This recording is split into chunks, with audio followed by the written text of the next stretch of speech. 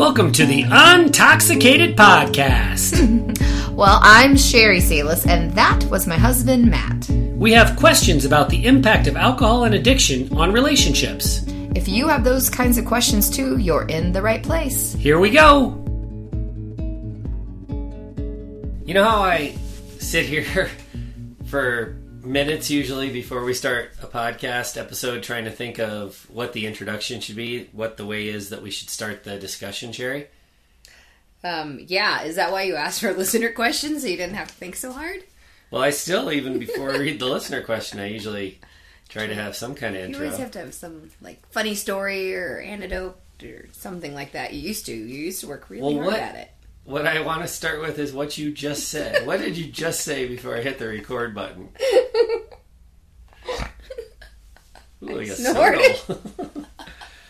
What did you just say? I said, wow, I suck at being positive. Yes, that's good. I think we should... I wanted to start with that after I heard you say it because I want this listener to be forewarned before I ask you this listener question, because I have a feeling you're going to come down kind of hard. I don't know. We'll see.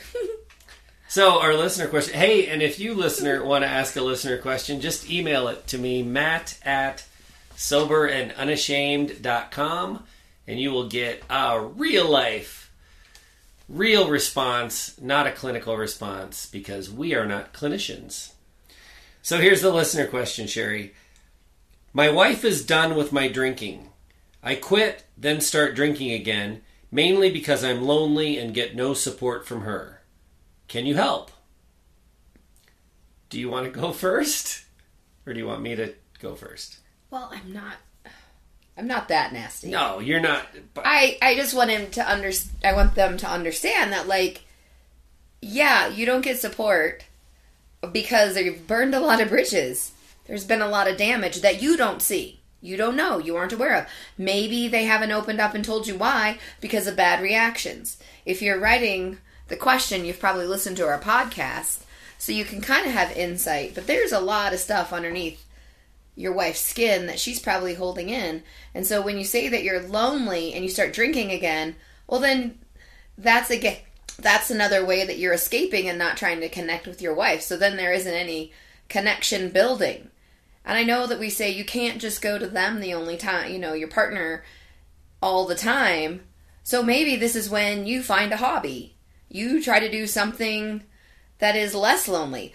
I know we have a lot of people that listen to podcasts because they're maybe a little bit more isolated and they feel like they have some kinship with people.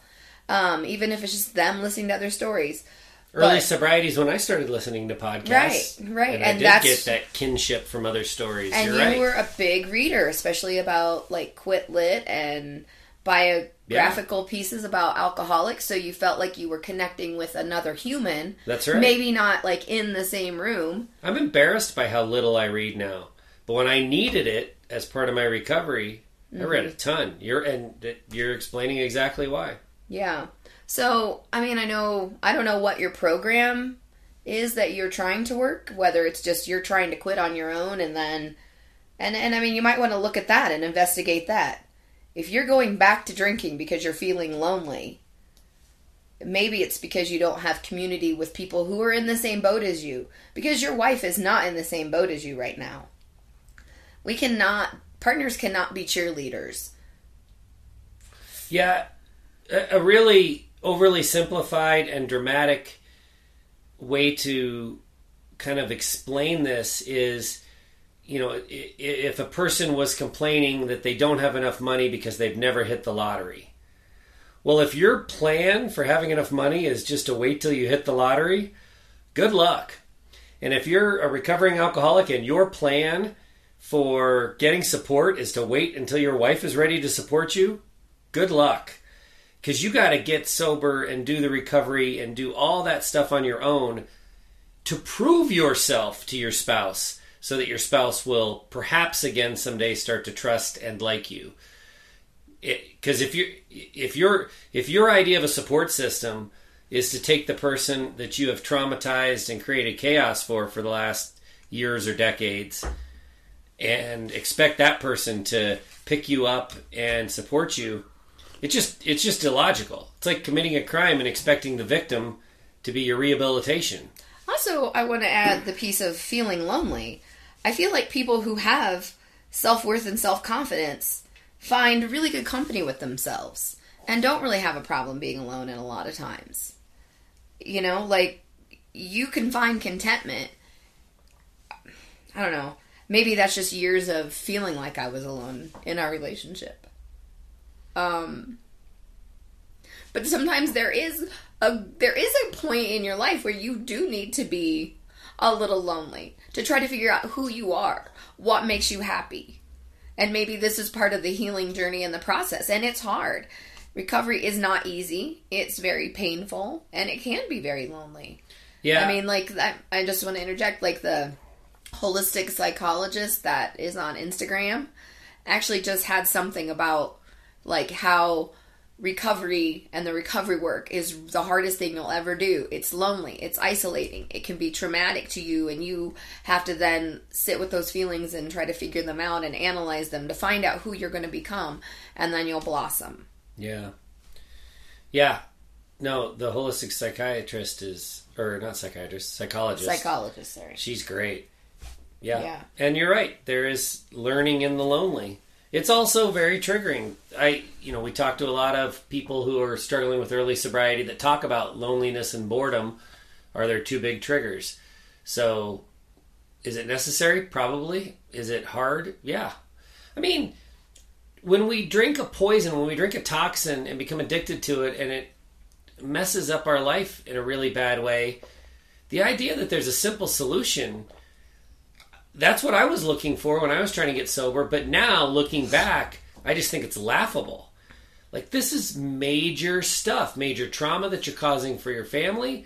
It's a 180 that you're trying to pull with your brain chemistry, with all the patterns of your life, with your worldview.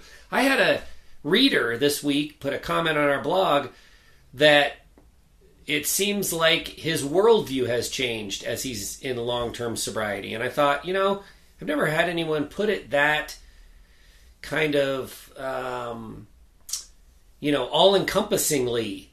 But I think that's right. I mean, my opinion about a lot of things, besides just whether or not beer is a good idea, has changed as a result of sobriety. So if you're looking for an easy way out and you think, my wife will support me and I'll go to a few meetings and everything will be great. I mean, that's what I was looking for. I can't tell you how many times I would stare at myself in the mirror, the bathroom mirror downstairs on a morning after a bingeful night or weekend and say, that's it. I don't drink anymore. There, it's over. And then, do that wash your hands motion and be like, I don't want to talk about it anymore. I'm sober now. And think that was it. That's all I had to do. Mm-hmm. Just be determined for 5 minutes and it'll be fine.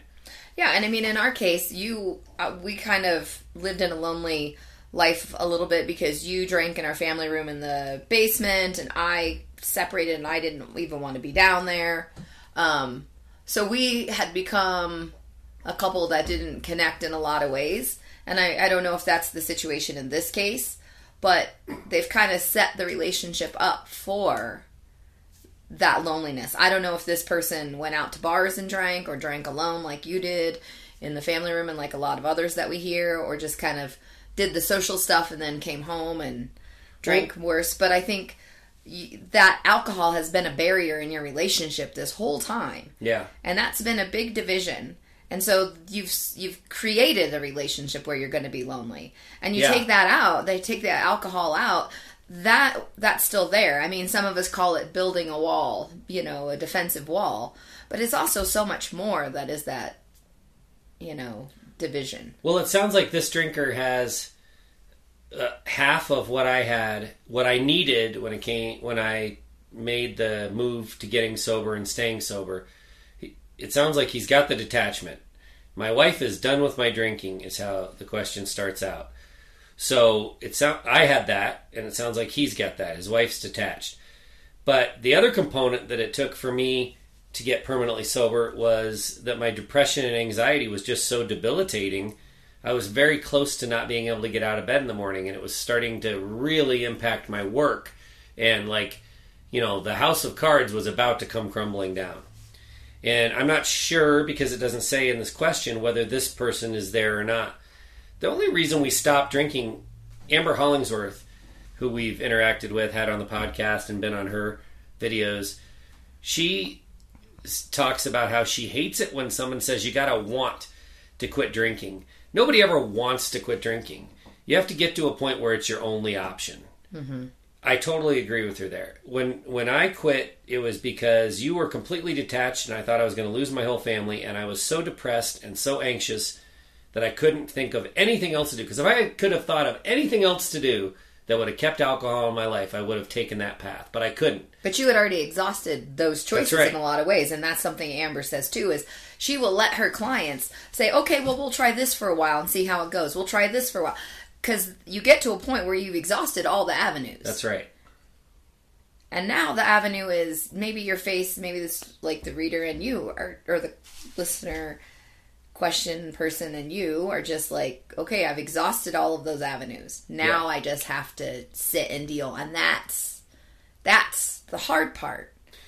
But it's not easy. Like you said, there's no easy way around it, but you have to go through it. That's right. It's a huge decision point. What is important to you as the drinker? And for me, not losing my family was more important than alcohol. I mean, just barely. I'm not bragging about being some saint over here. And getting a solution for the depression and anxiety, because it got so bad that actually not drinking finally tipped the scale to feeling like it was better than drinking and dealing with the consequences. And so we know this person has detachment in their life, but we don't know where they are with other consequences, depression, anxiety, or a host of other consequences. Is that enough to make you do the one thing you don't want to do, which is to quit? But if you're just waiting, if you're going to blame your wife and expect her to be your support system, I just think that's a huge mistake. I think we meet and we interact with, and we know intimately lots of spouses who feel lots of guilt when they're not being supportive of their spouse who is in early sobriety. And, I don't think they should feel guilty. You were traumatized. You've been through a lot. You've got your own recovery to do. It's not your job to lift up the drinker and help them stay sober. It's not only not your job, it's actually not helpful. Because if you are a great support to that person, then they aren't building real authentic support. They aren't doing their own work. At some point you gotta pull up your big boy pants or big girl pants and get healthy and become independently healthy so that the relationship can thrive. And if you're not in a position to do that, then the support of your spouse becomes another crutch.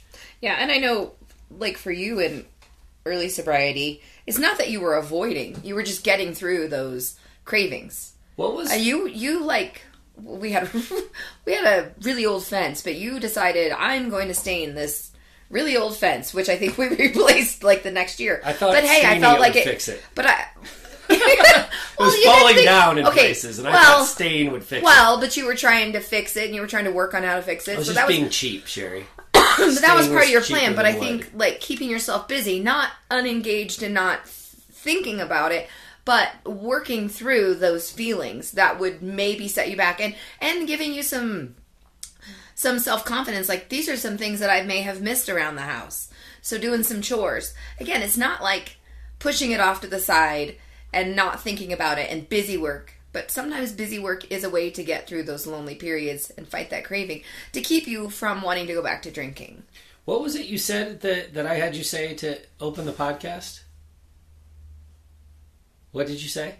What did I say that I said before? Yeah. That I have a hard time staying positive.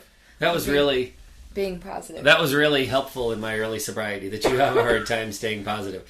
At the time, I was really mad at you for it. But in the long term, it's one of the keys to the fact that our marriage is surviving, is because you didn't over-support me when I was going through what I thought was the hardest thing I'd ever go through.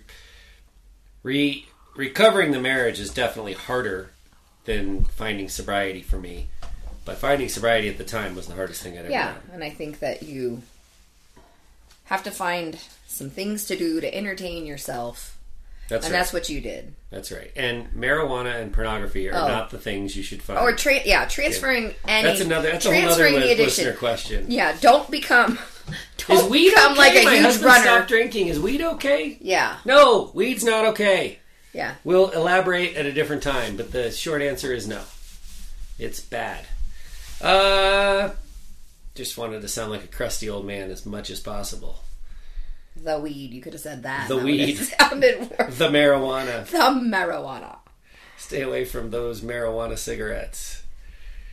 Sheri, people on both sides of this equation, both the drinkers and the loved ones, struggle with the concept of blaming the alcohol. Taking the blame off the drinker, off the addict, and placing it on the substance.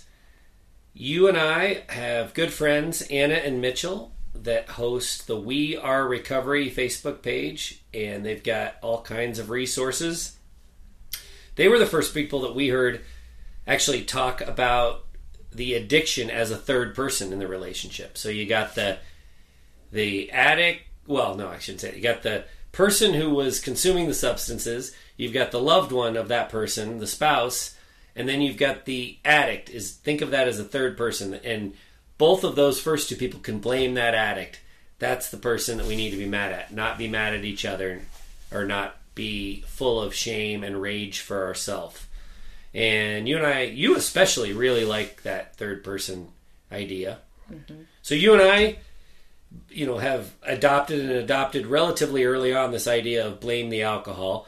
Anna and Mitchell, they do their, the alcohol or the addict is a third person in the relationship. Laura McCowan, who is more famous than all four of us, Anna, Mitchell, me, and you combined, best-selling author of We Are the Luckiest, and her new book is called Push Off From Here. She says, it's not your fault, but it is your responsibility. So again, don't get stuck in the shame cycle. Don't sit around and blame yourself. If you're the loved one, if you're the spouse, don't sit around and blame that person. Don't shame them. It's not their fault. But you are responsible for picking up the pieces and moving forward. So, 3 people in the recovery community that are all making great progress. Anna and Mitchell look great. They've got I think their child is a daughter, right? Mm-hmm. Young daughter that's thriving. And Laura McCowan, like I said, I think she's getting married or got married. I can't remember, but she got her second book coming out or maybe has come out now. And she's a super popular writer, author. And then you and I we're hanging in there and doing okay. So all these people that are doing okay really adopt this concept of blame the alcohol. But yet, so many of the people we work with are like, nope, can't go there. That doesn't work for me. And I think that's interesting that the common denominator for success in individual and relationship recovery is to remove the blame from the person and put it on the substance. And yet so many people reject. I mean, listen, a lot of what we talk about, people are like, oh, that makes so much sense. I'm with you. Yeah, your story is my story. We hear that kind of stuff all the time. But this piece of advice is the one that people push back on. Have you noticed that? Yes, but I can kind of understand that. I will say it took a while for me to come around to that blame the alcohol concept, because I didn't want you to push off or shirk off any of the responsibility that took place. Now, this was early on in the relationship of early sobriety. We didn't really necessarily adopt those ideas during the times you were trying to get sober. I had found a book by Lisa Fredrickson about If You Love Me, You'll Quit. And that was the first time I was introduced to the idea of brain chemistry and the hijacking that happens with the addiction, because I didn't have an understanding of it. But I also, even after understanding and reading that, I was still like, but I don't want an easy out. Like, you made a lot of these choices. These were things that you did. Mm-hmm. So it did take a while to say, okay, I can blame the alcohol and I can look at you like you're a different person when you're intoxicated. Mm-hmm. Because in a lot of ways you became a different person. But I think it was just that responsibility and accountability piece that I felt like some people I'm sure have a partner that would easily use that as an excuse and never want to investigate the real reasons and talk about the past. So I can see why a lot of people are hesitant to say, I'm blaming the alcohol for it. Now, for you, I think it was maybe a little bit easier for me because you had always been really accountable for your actions in a lot of ways. Now, I didn't like your post-drunken argument blanket statements and how we would, you didn't want to talk about it again or whatever. Sometimes that would happen. So I think that I can see both sides. Like, it's hard to just say, yes, Matt, alcohol took hold of your brain and you became a different person. But the alcohol was in the house, or you had to plan to go get the alcohol, or blah, blah, blah. Yeah. You keep choosing to you still drink. Lifted it to your lips. Yeah. You still keep choosing to make alcohol your go-to place. Before I really understood how it was the addiction driving you to do this, even in sobriety, to make these plans.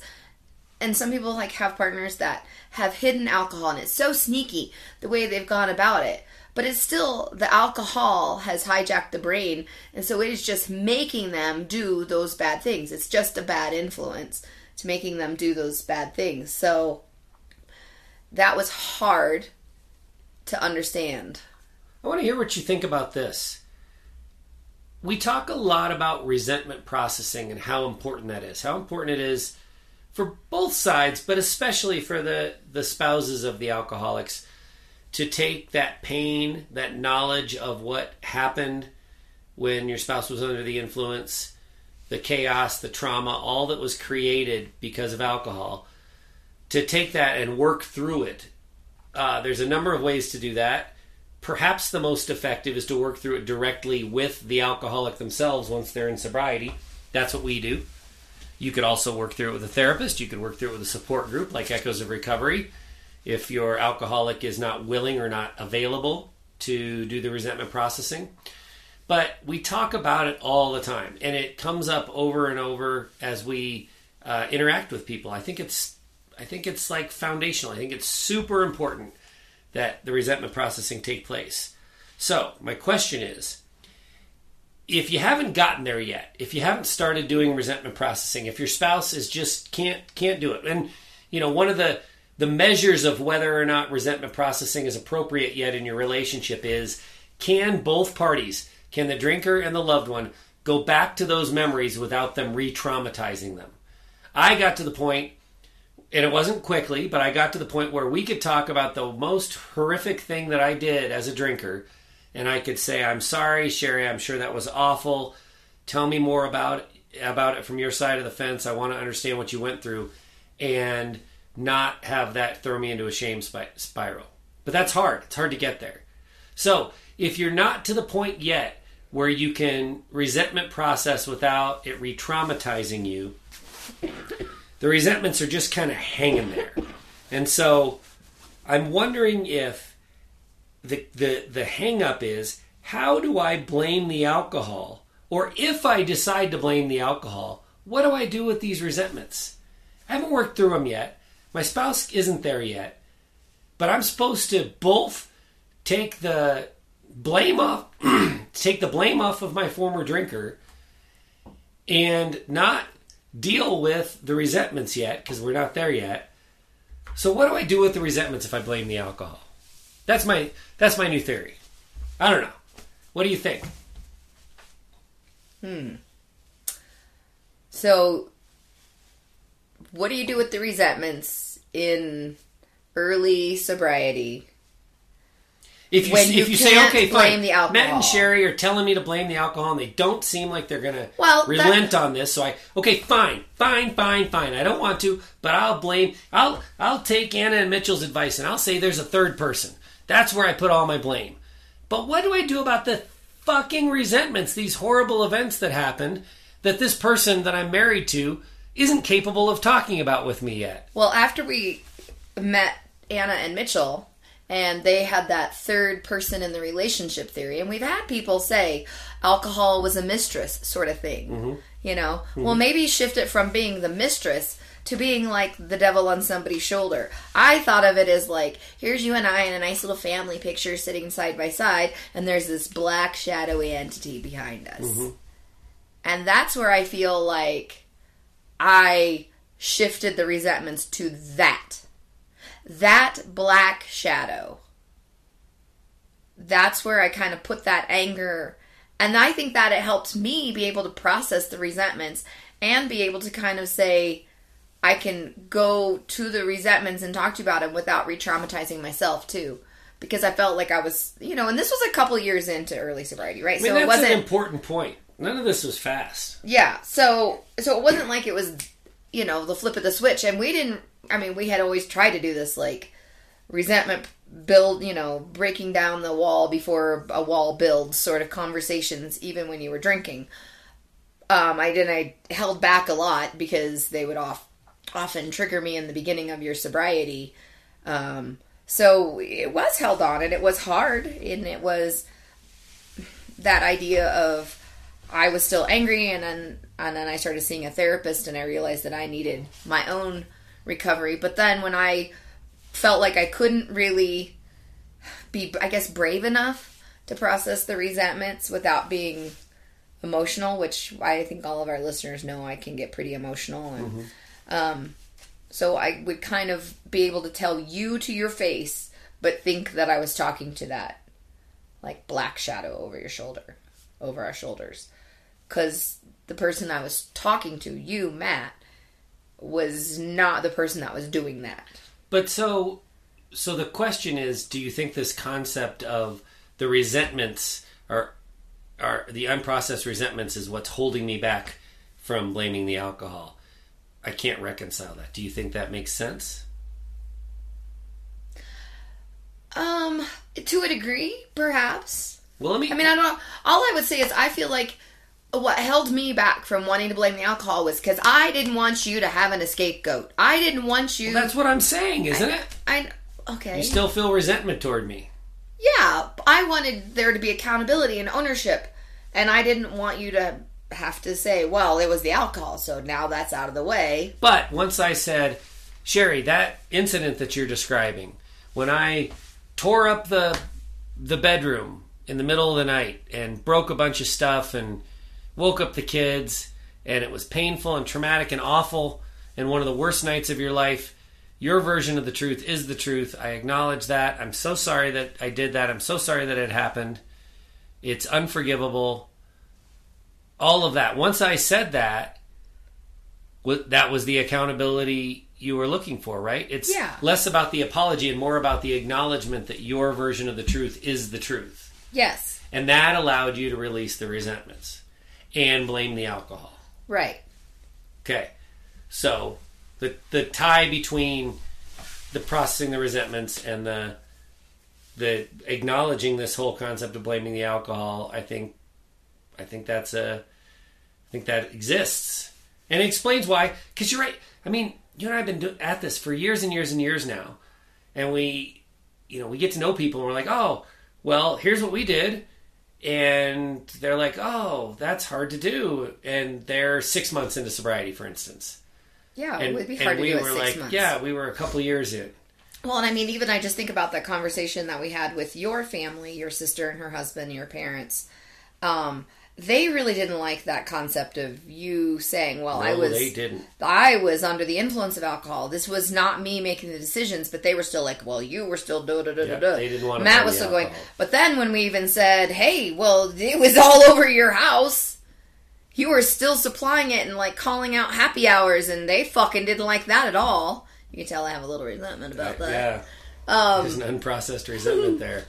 But we can't process it with them because they're closed off and thinking you have to be so responsible for yourself that there's no way that there's anybody that has any addiction, like, without it being a conscious decision. Like a black sheep of the family. Yeah. You are morally corrupt.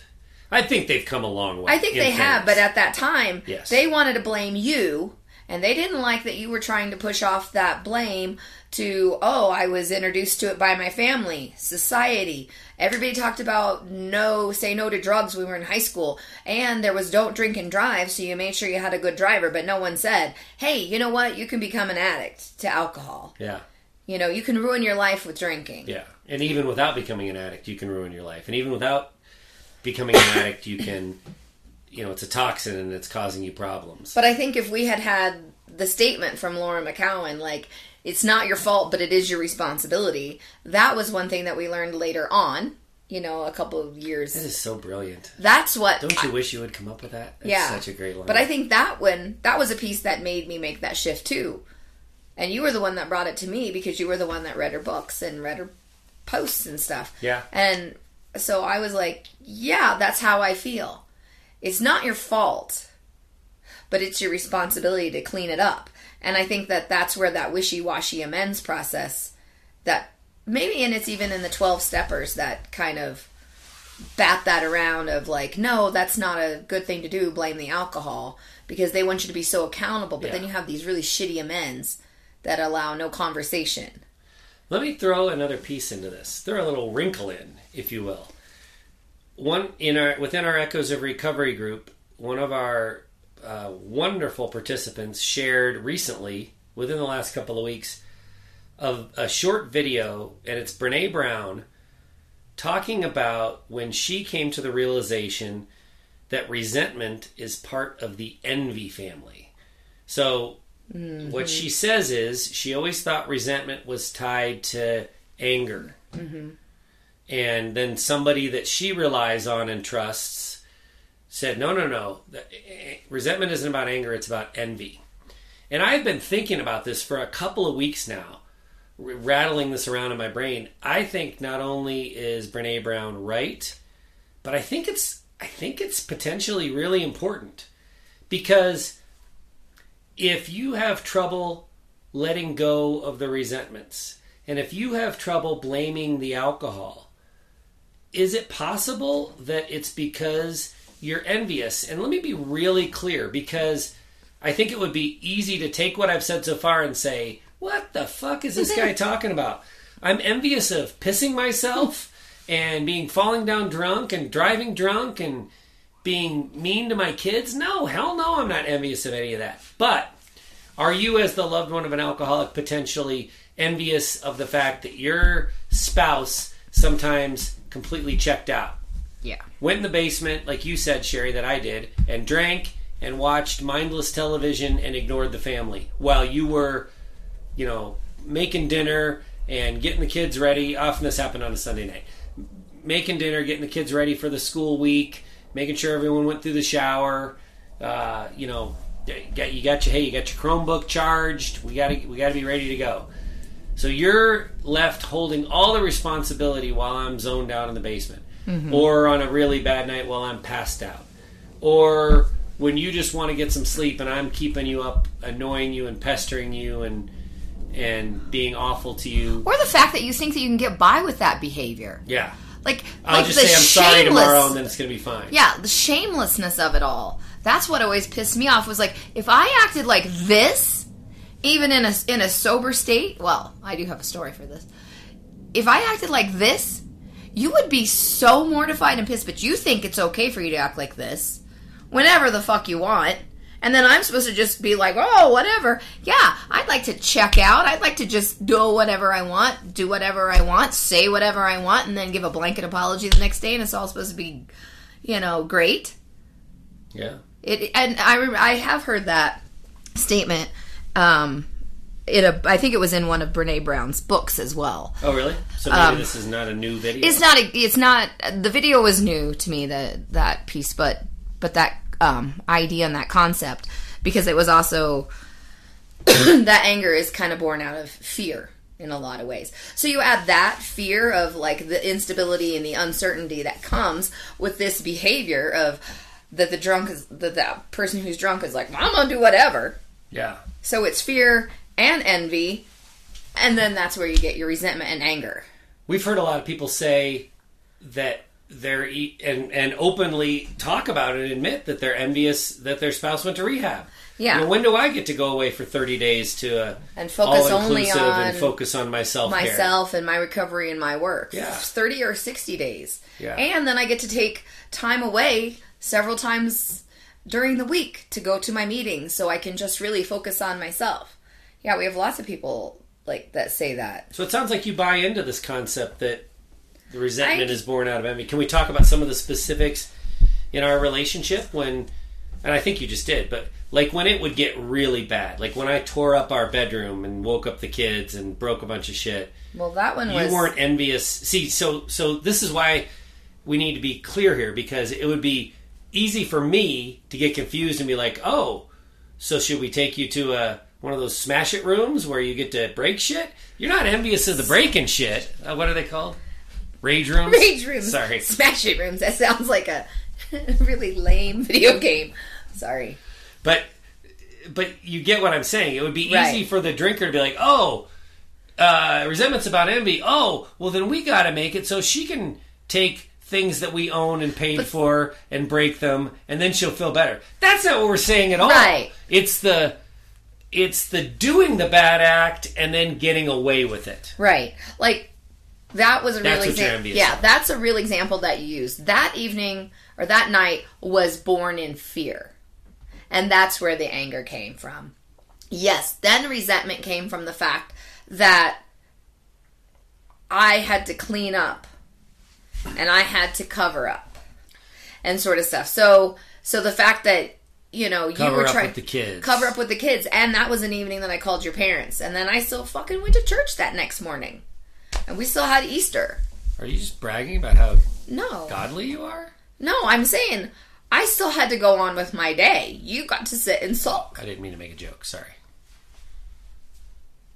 So you got to sit and sulk and feel sorry for yourself and maybe contemplate whether or not drinking is a good idea. But on the phone with your parents, you were trying to connive your way out of it, acting like I'm the crazy one. Even then, and I was like, holy shit. Another thing and then for you to be resentful and... Yeah, and they could hear. Okay, so that was an example of how I think it was both. So this is good. This is important. A lot of the spouses that we interact with say that they are married to a very smooth-talking alcoholic. You were married to a very smooth-talking alcoholic. So when you called my parents in the middle of the night and told them I was drunk, and then I started going, oh, no, it wasn't alcohol. Sheri's just crazy. You can't believe how bad this is. Can you even imagine living with a crazy person like I have to? It's so much worse than you've ever imagined. And I tried to pin it all on you, right? Were you envious of the fact that I was going to get away with it with them, and that I was a smooth talker like that? Because I know you've said sometimes not on the podcast. On the podcast, you're awesome and you let it out. But sometimes when it's just me and you struggle to put your thoughts together or say what you want to say. So were you envious of me being what do they call that? Manipulator? Yeah, asshole. Yeah. Yeah, that you could like have this calm voice, and I called it the condescending drunk voice. Because you could be you could like really get focused and try to remain calm, and it was like I could just see the wheels turning of manipulation in your brain. Now you say, no, that's not how it was, but I felt like I could just see like this, a little switch hit, and you're like, okay, so Matt's going to start using a calm voice and throw it back to her, where she looks like she's crazy and emotional and out of control. So yeah, I don't know if envy is the right word. I think I was, that I think was more based in fear than that made me angry, because I thought, good God, how scary is this situation that he can turn it on me. He can be in this calm voice when just 5 minutes earlier he was screaming and throwing a fit. But then he'd be, no, it's not me. Let's think about this, Sheri. Like those things. Then I would just want to put my hands around your neck and just scream, because I was so out of control.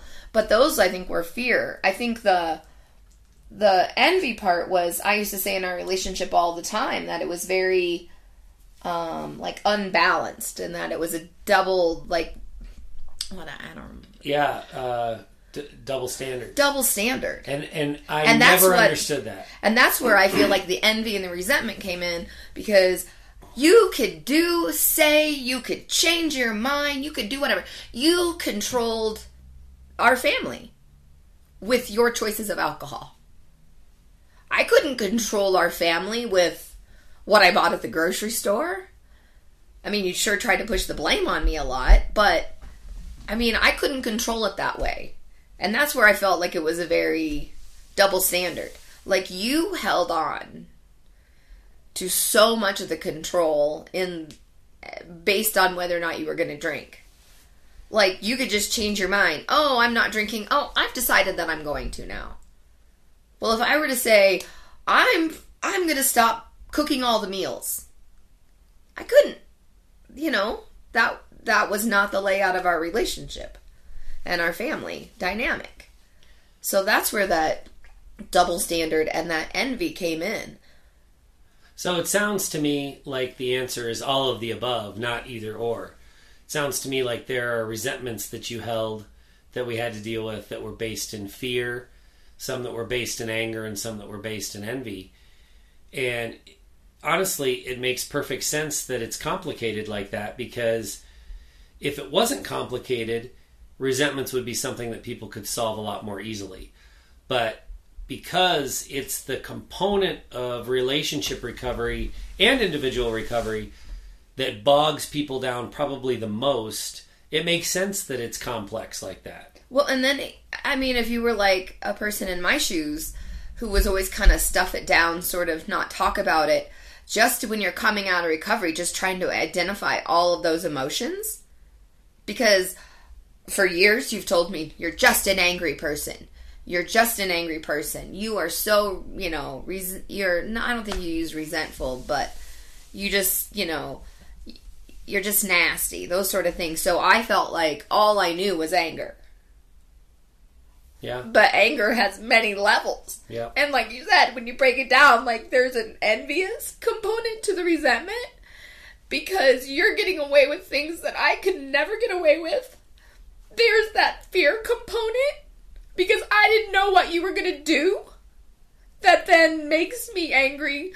Some people, you know, don't treat fear like that. They just, you know, maybe retreat and are passive and dismissive.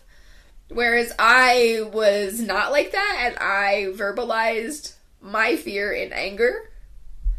So you have to break down all those emotions. And I think one of the things that's interesting about this is the resentments continue to build in early sobriety because all of those components still exist. So I quit drinking, but I'm still hyper-focused on my recovery. I'm doing all this reading. I'm isolating. I'm worried about recovery and nutrition. I'm learning about brain chemistry. You're still, and you've said this so many times before, you and the family were still second on my priority list, even once I was sober, because all I could think about was staying sober. So you're envious. You're still envious of my priority list. But you're still angry about the things that I've gotten away with, the the resentments that have existed from the past, and you're still scared because you don't know if I'm going to stay sober or not. Exactly. I was going to say, you're just dangling sobriety in front of us, and we don't know if it's going to happen or not. So all of those components of resentment are still there in sobriety. You still hold all the cards. Well, and that's how I felt. Right. It looks like and feels like I held all the cards when really I was struggling to keep my head above water. I wasn't. I mean, I don't deny it when you say words like that I was a manipulator, because that is the manifestation of what happened. That's how it felt to you. That's how it would look to an outsider. I get all of that. Well, even alcohol. But I wasn't sitting around, like Mr. Burns on The Simpsons, twiddling my fingers in plotting my evil plan. It wasn't anything like that.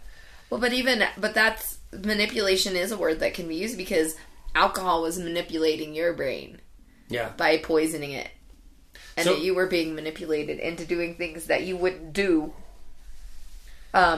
if you were sober. So for the loved one, for the spouse of the alcoholic, the resentment builds inactive addiction because of fear, anger, and envy. And in early sobriety, the resentment continues to build in the loved one because of fear, anger, and envy. Super interesting. Let's talk about the alcoholics ourselves for a minute. I think one of the reasons that we so struggle with the concept of blame the alcohol, or the addict as a third person, or it's not your fault but it is your responsibility, is because many of us, certainly the people that you and I encounter and work with, the high-functioning alcoholics, we are taught from an early age the importance of accountability and taking responsibility. And so active addiction is really just one big, long, years-long, decades-long form of denial. What do you mean take accountability? There's nothing to take accountability for. I just drink like every other guy does. And yeah, I have a few, and sometimes I have a few too many, but whatever. I'm a hard worker, and I do well at my job, and I keep my family together, so there's nothing to see here. So the whole active addiction period is just one big form of denial for us drinkers. Reality sets in recovery and in early sobriety. And so this concept of I've been taught my whole life to take accountability for mistakes, and oh, by the way, if I'm going to own addiction, if I'm going to call myself an alcoholic, then that must mean I've got 20 years of mistakes that I've got to deal with. That is overwhelming. So I can't get away from the fact that drinking was problematic. If I do get away from that, then that means I keep drinking. So if I'm determined that sobriety is right for me, that must mean there's a big mess to clean up. And I was taught that I always clean up my own mess. And it keeps us stuck in the shame cycle. And so the idea of blame the alcohol is the only thing that's going to free us from that shame cycle. Recovery is that accountability. Mm-hmm. That's the way I look at it now. Yeah. That's the way I think we don't think of your accountability as each individual instance. I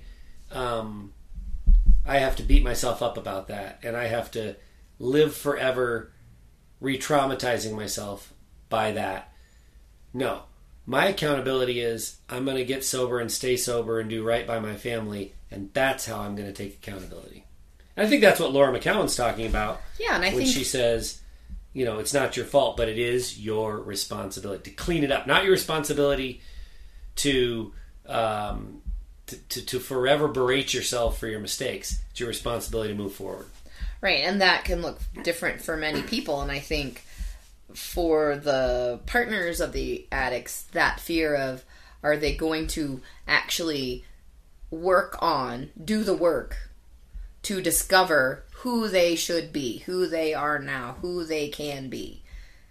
And that's where I think people get worried about blaming the alcohol, because then they'll feel like they're not going to go further and try to rebuild and repair things from the past and reenact, go through the resentments. Mm-hmm. And so that's the account. It's your responsibility to, like Laura McKowen says, but to go to visit those things, to take care of those things, to repair the situations and rebuild yourself as a human in the eyes of your loved one, mm-hmm. a human that they love, and for yourself. Mm-hmm.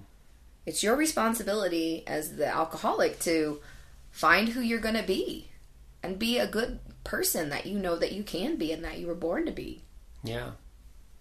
Yeah, I want to offer one really tangible aspect of this, the transition for me from blaming myself, shame cycle, not being able to get unstuck, to the point where, yes, I was able to blame the alcohol. For me, it came down to this. One of the attributes of my active alcoholism is that I would say really nasty things to you. I would call you names and I would blame you for things and just say vile things.